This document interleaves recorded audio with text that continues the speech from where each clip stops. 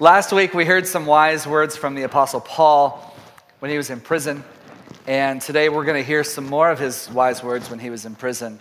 Some of the last words he wrote, actually. But first I want to give some backstory on the book of 2 Timothy, because you guys know I love me some backstory.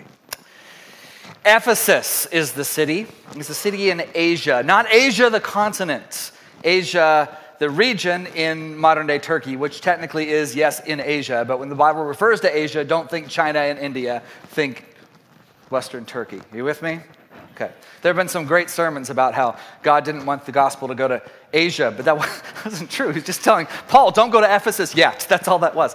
Anyway, really interesting theologies that develop out of misreadings of the Bible. But Ephesus was a huge city in Asia. It was a port city. It was one of the most important ports in the ancient world. It was a diverse place. It was large. People from all over the world came there. There was a huge harbor. And it was very much known for the Temple of Artemis, or Diana, depending on which version of the Bible that you read. And the Temple of Artemis was one of the ancient wonders of the world. It was a massive structure on top of a hill that you could see from the harbor and beyond. So if you're sailing by Ephesus, you would see this thing shining like the sun on this hill. It was huge. The pillars of this thing were 40 feet high, massive around. There's still a whole bunch of them are still there. You can visit the ruins. I've never been there, but I really want to go someday because I think it'd be awesome. And it was so big. It was like 425 feet long, 225 feet wide. It was a huge structure. So like I say, you could see this from all over the place. And this was sort of the town's mascot. This was like their Statue of Liberty. Like, if you go to Ephesus, you're going to want to get a license plate with the Temple of Artemis on it, right? Like, it was this big deal. Now, inside the temple was an idol to the goddess Artemis, who most scholars, not all, but most believe that she was a fertility goddess. That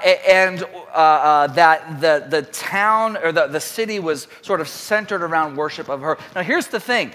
In the ancient world, when you had fertility gods and goddesses and their temples, the worship of said gods and goddesses would often almost always involve priests and priestesses in their service who served basically as temple prostitutes.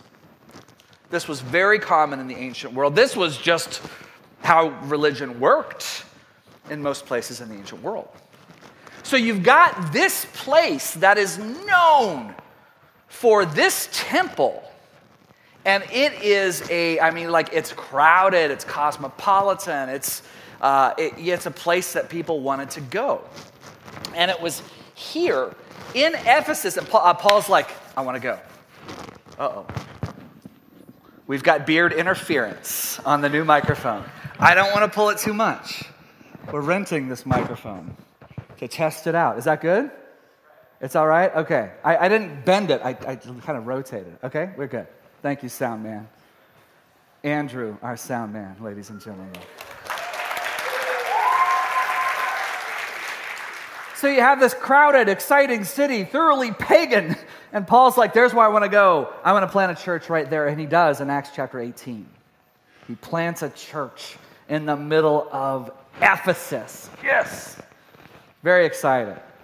And he drops off some of his friends, Priscilla and Aquila, to lead that charge for a bit while he's going to some other places. And he eventually returns in Acts 19, and things are really starting to cook. It had been a couple of years. Things are really starting to pick up. They're introduced to the baptism of the Holy Spirit, and of course, that just accelerates the growth of the church. They start to grow enough that people begin to gossip about them. So you got some good news, bad news, right? You've got all these rumors flying around about them. And hey, people are starting to find out about the worship of Jesus Christ.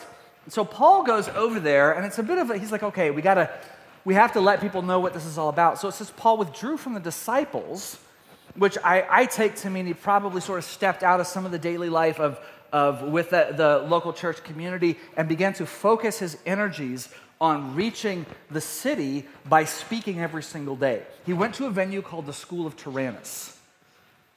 I don't know what that looked like. I don't know if there were dinosaurs involved, but every time I hear the name Tyrannus, that's where my mind goes. It was probably a public lecture hall that somebody named Tyrannus had paid for, but he would go there every single day and lecture about Jesus Christ.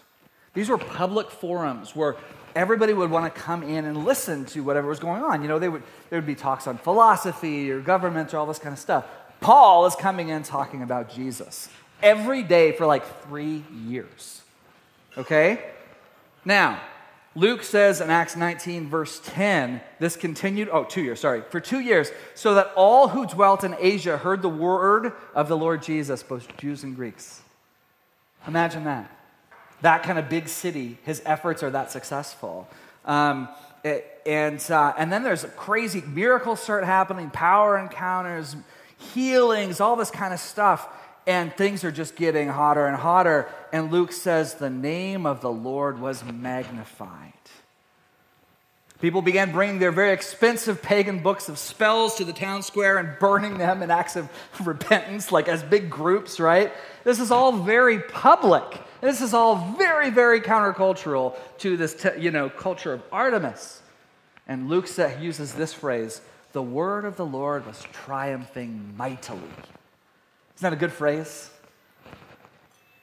So, things are going so well that Paul dismisses some of his people, one of them being Timothy. He sends Timothy up to a different city for a while. And Timothy had been one of Paul's closest companions, an early convert, along with his mother and grandmother. He had probably come to Jesus in his teens and had stuck with Paul and had shown himself to be a very capable minister. So Paul had sent him away, things are going good, and then all of a sudden, things blow up. Like, scandal erupts in Ephesus. And no, this wasn't some like high-profile moral failing or something. What happens was the city rioted. That's what happened. The city riots because the church had been so successful. What happened, it was economically based here. The church had been so successful that the local artists who make the license plates and who would make these little like statues of the idol, Artemis, make these little statues and people could put them on their key rings and stuff, right? People stopped buying them. Now, this is a major part of the economy of the city, and people stopped buying them. And so they're getting furious. These guys who work with silver and who make these little idols, and they're like, how dare he? And then so they whipped up a crowd, and it started with a protest of sorts. Paul doesn't like Artemis. Hey ho, Paul the apostle's got to go, and then people don't know why, but they're just whipping him up, and he says Artemis is bad, and that's our goddess, and how dare he? And pretty soon, people are rioting, and they don't know why. That's what happened with mob rule, right? The whole city gets in chaos and is coming out trying to find Paul, and Paul's like, let me go talk to him. And they're like, his disciples, they're like, no, you are not going out there. Anyway, it's good they didn't let him go. He probably would have died that day. But after this, that day, things don't completely melt down. The church isn't destroyed that day. Things, sort of returns to a level of peace. And Paul's like, I should probably go, though, you guys. And he did. But meanwhile, he has his church in some serious turmoil. The whole city's kind of turned on the church. So he's got to put somebody there in charge. And he sends Timothy. This young man, Timothy. We don't know how old Timothy was by this time. Scholars guess he was at least in his late 20s, probably his early 30s, when he was sent to be the leader of this church, this sort of citywide church. He was young enough that in Paul's first letter, Paul spent a good bit of time talking about, hey, I know that you're young, keep being bold anyway to people that are older than you. So this was definitely an issue. But he obviously has some wonderful leadership traits.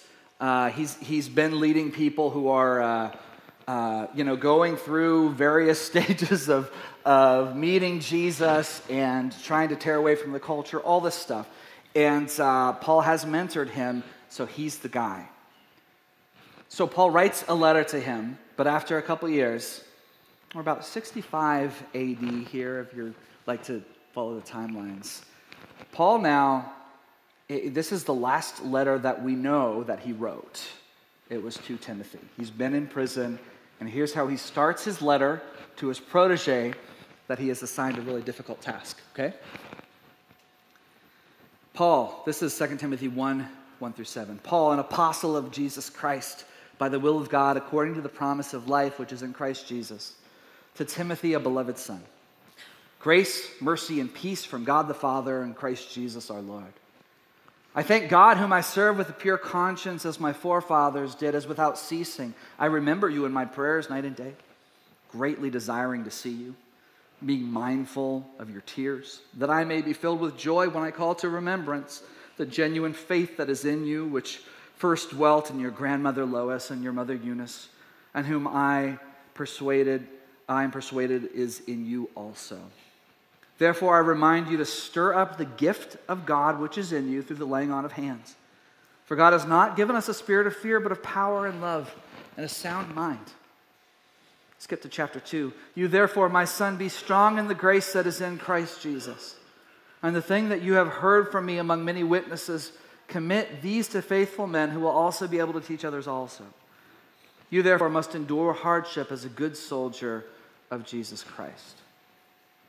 I wanted to give you the backstory to show you this is a really difficult thing he had to do. This isn't an easy task. And the tone of the letter shows that. This is the whole tone of the letter. I mean, it's very kind, it's very gentle, but it's also, hey, this is hard. This is gonna stink at times. Don't be afraid. You're going to face all kinds of hardship. In fact, you're going to suffer, but keep going. Be faithful with the gifts with which you've been given. Be faithful right where you are. Don't stop. Keep going. That's the letter. And that's what I want to talk to you guys about this morning. Not just to the young people, although it's so convenient that I have so many young people sitting right up here this morning. Not just to the young people, but I feel a special draw toward you guys, toward the young people in the room, teens, 20s, and the early 30s, because that's who Paul was writing to here. And so this, I feel like especially, I hope that you guys hear these words this morning and that the Lord speaks in whatever way and takes away any extra stuff that I say that stinks, and probably something Bo wrote. It's his sermon after all, right? You guys have not been given a task quite like Timothy, which is probably good because that's really, really difficult, right? But you've all been given gifts and passions, you've been given things, you've been given settings, and the Holy Spirit is with you. And I want to tell you, even in the midst of the hard stuff, to keep going and to be faithful. This could be a difficult message for us to really grab onto. I mean, it sounds easy enough, but the fact is there are some major hindrances that this simple call to faithfulness that could stand in the way of that thing. So I want to give you 3 hindrances to faithfulness that I've just been thinking a lot about. And there's a lot more, obviously. Here's the first one: idealism. Idealism. I grew up in Youth with a Mission. My parents it's the biggest missions organization in the world. It's worldwide. We were based in East Texas. My parents were involved in training and sending young missionaries all over the planet. And some of the time, I also got to go on trips. And when I was 8 years old, I got to go on my first trip. I was with a group called the King's Kids. Do we have any King's Kids veterans here? We have a couple. We've got Carly and Janelle. Is that all? Jeff. Oh, Jeff, of course. Yeah, right on. So, it was like a traveling performing arts group, and we'd sing all about the goodness of God, and we would, do dances. I'm going to do one for you right now. I'm not. Okay. I scared a couple on the front row. when we were 8 on this first trip, we were going up the East Coast, and everybody was really excited about one of our stops. I didn't understand the significance of it at the time, but they said, you guys, we are going to be on the 700 Club. Now, we know the 700 Club today, probably a lot of you. In the 80s, this was a huge deal because we didn't have all these channels, right? This was the only, Christian Broadcasting Network was it. This was central, whoa! I remember getting there. I didn't really understand it that much. I was 8, right? I get there and I see Pat Robertson up on the stage. And I go and I had to get makeup on. You know why? Because they wanted to interview me. Yeah. So we sing a song. I'm gonna stand up. Anyway, that was free. Carly and Janelle actually are gonna come up and do the whole song now. So we do the song, and after they set us up in these chairs, and we're sitting, and we go to commercial break, and I'm frantically trying to figure out how to pin on my microphone, and we see the countdown and the bright lights, and 3, 2, 1, they pin it on and run out. And I'm sitting there all chill. Nothing happened. They interviewed a couple of people, 16-year-old, 14-year-old, I think a 12-year-old, and then me, an 8-year-old. I was the last one. And so the guy comes to me. His name was Ben Kinchlow. Some of you remember Ben. He's a really cool guy. And he says, Jason, Hague is 8. Jason, where did they find you? He's talking to a kid.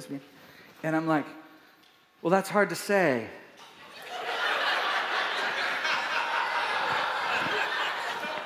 Because they're not really the ones who picked me. God called on me, and he's the one who picked me. Yeah, I remember this very clearly because my mom showed people at every dinner party for years. The stupid the VHS tape got destroyed in a flood. Thanks be to God. There was some work. But I said it, and he went like that, right? And afterwards, that's all people were talking about, was this 8-year-old kid who said this big thing. You know what people told me? God's going to do big things through you, young man. I got back to Texas, and I'm walking around on this YWAM base for the next 6 months. And I'm always seeing people, I saw your interview on the 700 Club. Man, you stole the show. God's going to do big things through you, young man.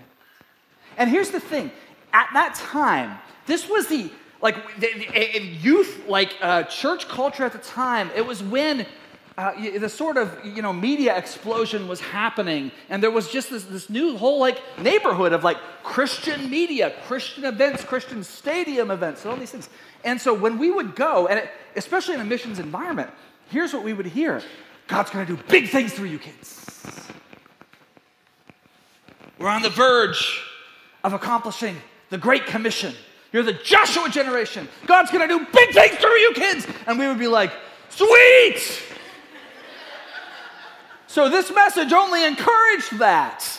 Oh, I'm going to be especially important. I was 8 years old when I gave that answer. Big things. And you guys, I'm going to tell you, it wasn't helpful in the long run. It wasn't. You know why? There's so many people who I think have felt the same thing. I grew up and I didn't change the world. I am 45 years old and I have not sparked one revival around the world, not one. That's kind of a joke there. Yeah. That's what I thought I was supposed to live up to. You're going to do this thing. We read about Charles Finney, and we read about, George Whitefield, these great moves of God, and they're saying, you're going to be in the middle of that. I'm like, sweet. And guess what? Y'all grow up, and then you're 45, and you got 5 kids and a mortgage. And a service dog is kind of a lousy service dog. Life is pretty daily and normal. I did not change the world, you guys. And you know what?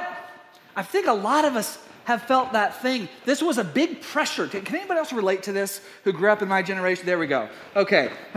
It was a big pressure for us in the 80s and 90s because this was a really big deal. And you just like wake up and you're normal, and that's so disappointing. This is also a big deal for this current group of young people, but in a different way, okay? It was a huge thing for us. We were told, you're going to change the world. A lot of you guys are being told, you have to change the world. You must. You must. And you see examples of it all over. Like, you're supposed to do this, and then you see the story. Did you read about that young man? Oh my goodness, 23 years old. Started a pure water company in Tanzania. Oh my goodness. It's caught on all over the place.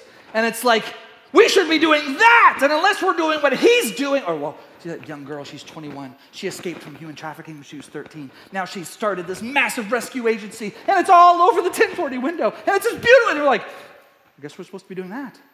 And then you get to like the influencers who are like walking around looking all beautiful and talking about, guys, we're going for this cause and we're going to raise so much money and it's going to be amazing. And make sure you only buy these ethically sustainable clothes, okay? Follow, and you're like, everything is supposed to be that. You know what I'm saying? Like everything, like you guys are supposed to make every right, like purchasing decision that's going to be this, and you're supposed to use your voice in just this way and use these particular hashtags and have these particular opinions. And if you do this, then you will change the world and have the sense of fulfillment. I'm sorry you guys have to go through that. I really am. I truly am. Because that's a lot, and it's not fair. It's not fair. These guys have a lot of pressure to change the world, to make this big difference. And that is an untenable situation. You know why? Because that puts you at the center of your story, and you're not supposed to be at the center of your story. Amen. Amen. He's the hero. Amen. You don't have to be the heroes. He's the hero. This pushes us to think that we're supposed to make something and do something and start something. For us, it was always like, what international ministry are you going to start? Because we're in the missions world, like, I want to start a coffee shop in the middle of this tribe that's never heard the gospel before. So start meshing all these, like, everybody in the 90s thought they were supposed to start a Christian coffee shop somewhere. That was a thing. You guys remember this? That was a thing. But I digress. It's not healthy for any of us, this sort of idealism. We're not the hero of our story. Jesus is the hero of our story. You have not been tasked with changing the world, you guys. Hear me. You do not have to change the world. You've been given the task of following Jesus in a very complicated world. So take what you have, endure hardship, keep going, be faithful with the thing that you have, not with the things you don't have. Amen. Idealism does not help you in your faithfulness. The second thing that hinders faithfulness is impatience. Yesterday, Sarah and I had a great victory. We upgraded our internet. A lot of people are doing that in Junction City. Yes, after 12 years of living in our home, we finally ditched Comcast, and I feel free. Got fiber optic internet. The first thing I did after the guy set it up, man, I almost just said, I love you, man, and gave him a big hug. I didn't, but first thing I did was do a speed test. You Google speed test, boom. And I see this go, whoop, and it was like hovering around 1 gigabit per second. I'm like, I did upload speed. That can't be as high. 500 megabits per second. It takes me, when I'm here, it takes me like over an hour to upload a sermon. If we have to like do some editing, it takes me like an hour to upload. This is literally 100 times as fast as that. I was so excited. We like fast things, don't we? And sometimes I think we take our fast world and we're tempted to believe that impact and a sense of fulfillment can happen quickly also. But it doesn't. It almost never does. The inner sense of fulfillment that we long for in life, that we feel like we ought to arrive easily and quickly. It doesn't work that way. It almost never works that way. Now, I think, people who can fall into this are new parents, because you're so excited that this baby's coming, and when you see this baby, then you'll feel total fulfillment. Now, you will feel overwhelming amount of love, okay? That is true. But I don't know about you guys.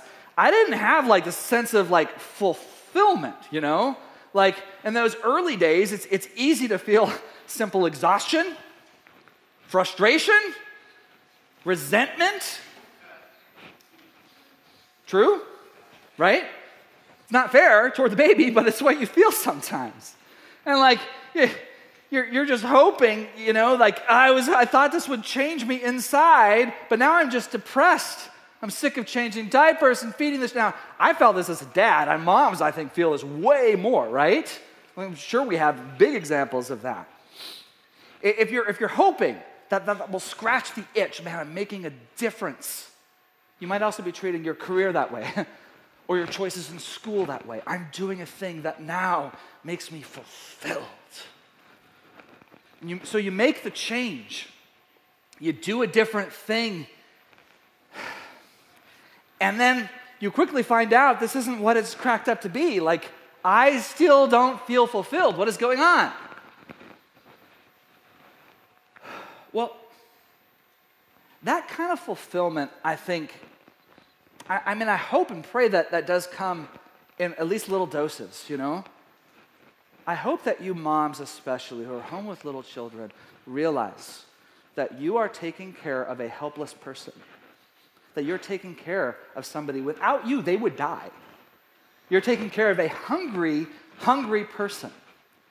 I hope that you can see that. Because if you were doing that, if you're looking at somebody doing that around the world with an orphan, you'd be like, wow! But then you look and you're like, oh, this is nothing. No, it is something. It's a beautiful thing. I hope that you can get senses of that, along the way. But chances are, it's going to take a while. It's going to take the benefit of being able to look back at your time walking with that child, that you're going to have that sense of hey, I did some good things. You know what I mean? That sense of fulfillment, that sense of Now you'll probably go, I did some bad things too. Oh. But sometimes that sense of purpose that you're desperately longing for only happens when you take years of showing up. You just keep going. You just keep going. I think that's the biggest thing with parenting. You just keep going. Be the world's okayest parent. Just keep showing up every day.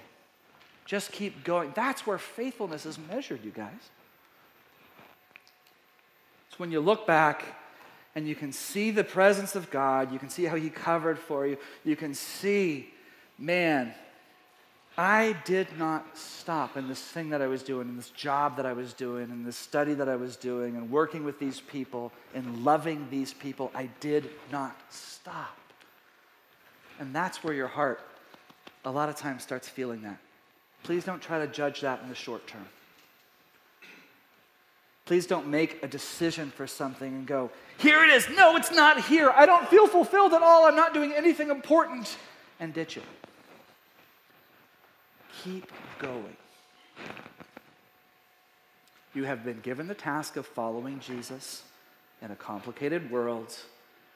Take what you have, endure hardship, be faithful. The third thing is inferiority. This can also rob you of faithfulness. I would like to do something, I would like to be faithful, but I can't because I'm not fill in the blank. Maybe they can do it, but I can't. In 2010, I had only been here for like a year and was preparing for an outreach to China. Some of you guys remember this, I'm sure. And who came with me? Was anybody here that came with me? Aaron I saw somewhere, but I don't know. Anyway, a handful of us came, and I was preparing for this thing, and I had a lot of responsibility as I had all these teenagers to deal with. Like, I was running this whole camp, or helping to run this whole camp with Jonathan Allen, our missionary, but my charge was the high schoolers. And so I had hundreds of these brilliant Chinese high schoolers that were there and a bunch of American high schoolers that maybe weren't necessarily like the top, but they just like love Jesus and they're there. It was awesome. I don't even say that. And you're like, there's nothing negative there at all. It's just the truth. And they didn't have to like get the top grades or something to go. And so I'm so excited. We're doing this thing, but I'm overwhelmed. It hits me. This is a really big task. And at that time, I was like very, very depressed, kind of walking through the dark night of the soul. And so we're in a staff meeting one time, and I'm asking for prayer. Now, I don't know if you guys know our pastoral staff, but our pastoral staff is a very positive group. We have Joshua Rivas. Every time you see him, he's so positive. You should see him in his text messages. He's so lovey-dovey all the time, like always. It's really hard for Janelle and I. Like, how do I respond to this? He's so kind. And then you got Red Crab. You go to Red Crab, how you doing, Red? He said, well, if I do it any better, I'd be twins. I don't even know what that means, but it's so positive. And then my good friend, Jeff Starr.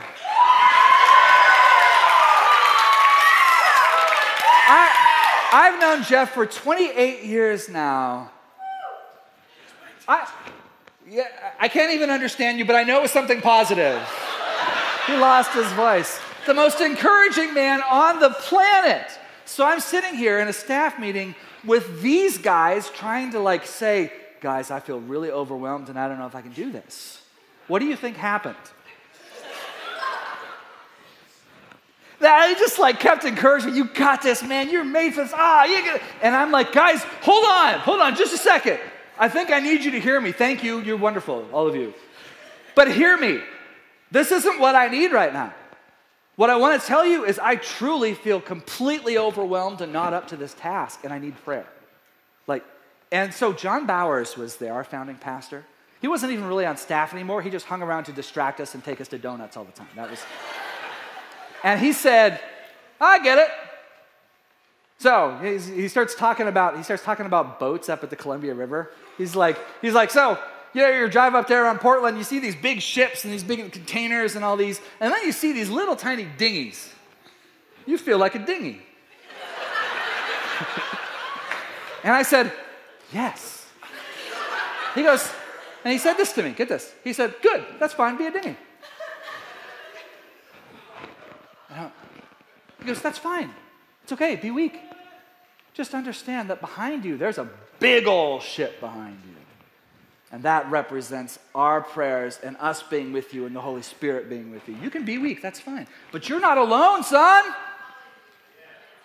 Guys, that spoke to me deeply. And I have never forgotten that. And I've held on to that. It's okay.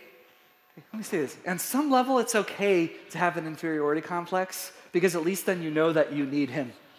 You know? It's like that story of Moses when he's like, who am I, Lord, to go and set the children of Israel free? Like, God, how? And God's like, Moses, I'm coming with you. Why are you forgetting? You're burying the lead here, Moses. I am going with you. Here's a stick. You know? He's coming with you. If you feel like you cannot be faithful to God in whatever arena he's put you, in whatever place he's put you, if you feel inferior, you're not strong enough, you're not big enough, you're not holy enough, I'm here to say you're right. And that's okay. Because you do not walk alone. You do not walk alone. You were never supposed to be some rock star. Who told you that? Sorry, a lot of pastors told you that probably. You don't have to be a rock star. You can just be the person that Jesus designed you to be. Be you. Be. I mean, just like, God made us incomplete. Did you know that? God made us incomplete. He did not make you a perfectly well-rounded person. And that's okay. I will never, ever be good at details, guys. Ever. It's just not going to happen. But that's why Janelle and Carly are in my life. That's one of the reasons my wife is in my life. I just know I'm just not, he put them there. And you know what? God covers for us in all of our deficiencies. So be who you are. Be who God's called you to be. Be faithful with the things you have. Stop lamenting the things you don't. And start being thankful more and more for your brothers and sisters who do have the things that you lack. I am so thankful for people who are good at things that I stink at because I don't want to do them. I'm so thankful Mark Wall is around when things break. And I'm walking around going, yeah, gosh. Like afraid that I'm somehow going to be called into duty to hold a power tool. And I'm like, I can't even hold them right, Like the only tools I have are words. That's like the only thing I know how to use. And Mark he is he's so stinking versatile. He does all this stuff. I'm so thankful for that. We can walk through life this way of leaning on one another and leaning on him. You are not called to be faithful in ways that you're not been gifted, that in ways that you don't have. You're not supposed to be a rock star. We are the family of God. You get that? Family. We work together. We work together. It is possible, friends, to be faithful, to endure hardship, to keep going, to not give up. We don't know exactly all that happened with Timothy after he received this letter. But we do think he heard Paul's words because, by all accounts, he was faithful. He's often called the Bishop of Ephesus. It appears, according to tradition, that he was martyred like so many of the disciples in about 95 AD. Did he change the world? No. Jesus changed the world. And Timothy, he played a really amazing role, didn't he? He made a difference because he took the gifts that he actually had and he gave them to God. And he showed up day after day after day after day, and he ran his race. This is your call, friends, to run your race. Not mine, not Timothy's, not your parents. Run your race. And be faithful in the way that he's designed in you. And you guys, he will be faithful. I can promise you that. He will be faithful, even if you are not. Let's stand together.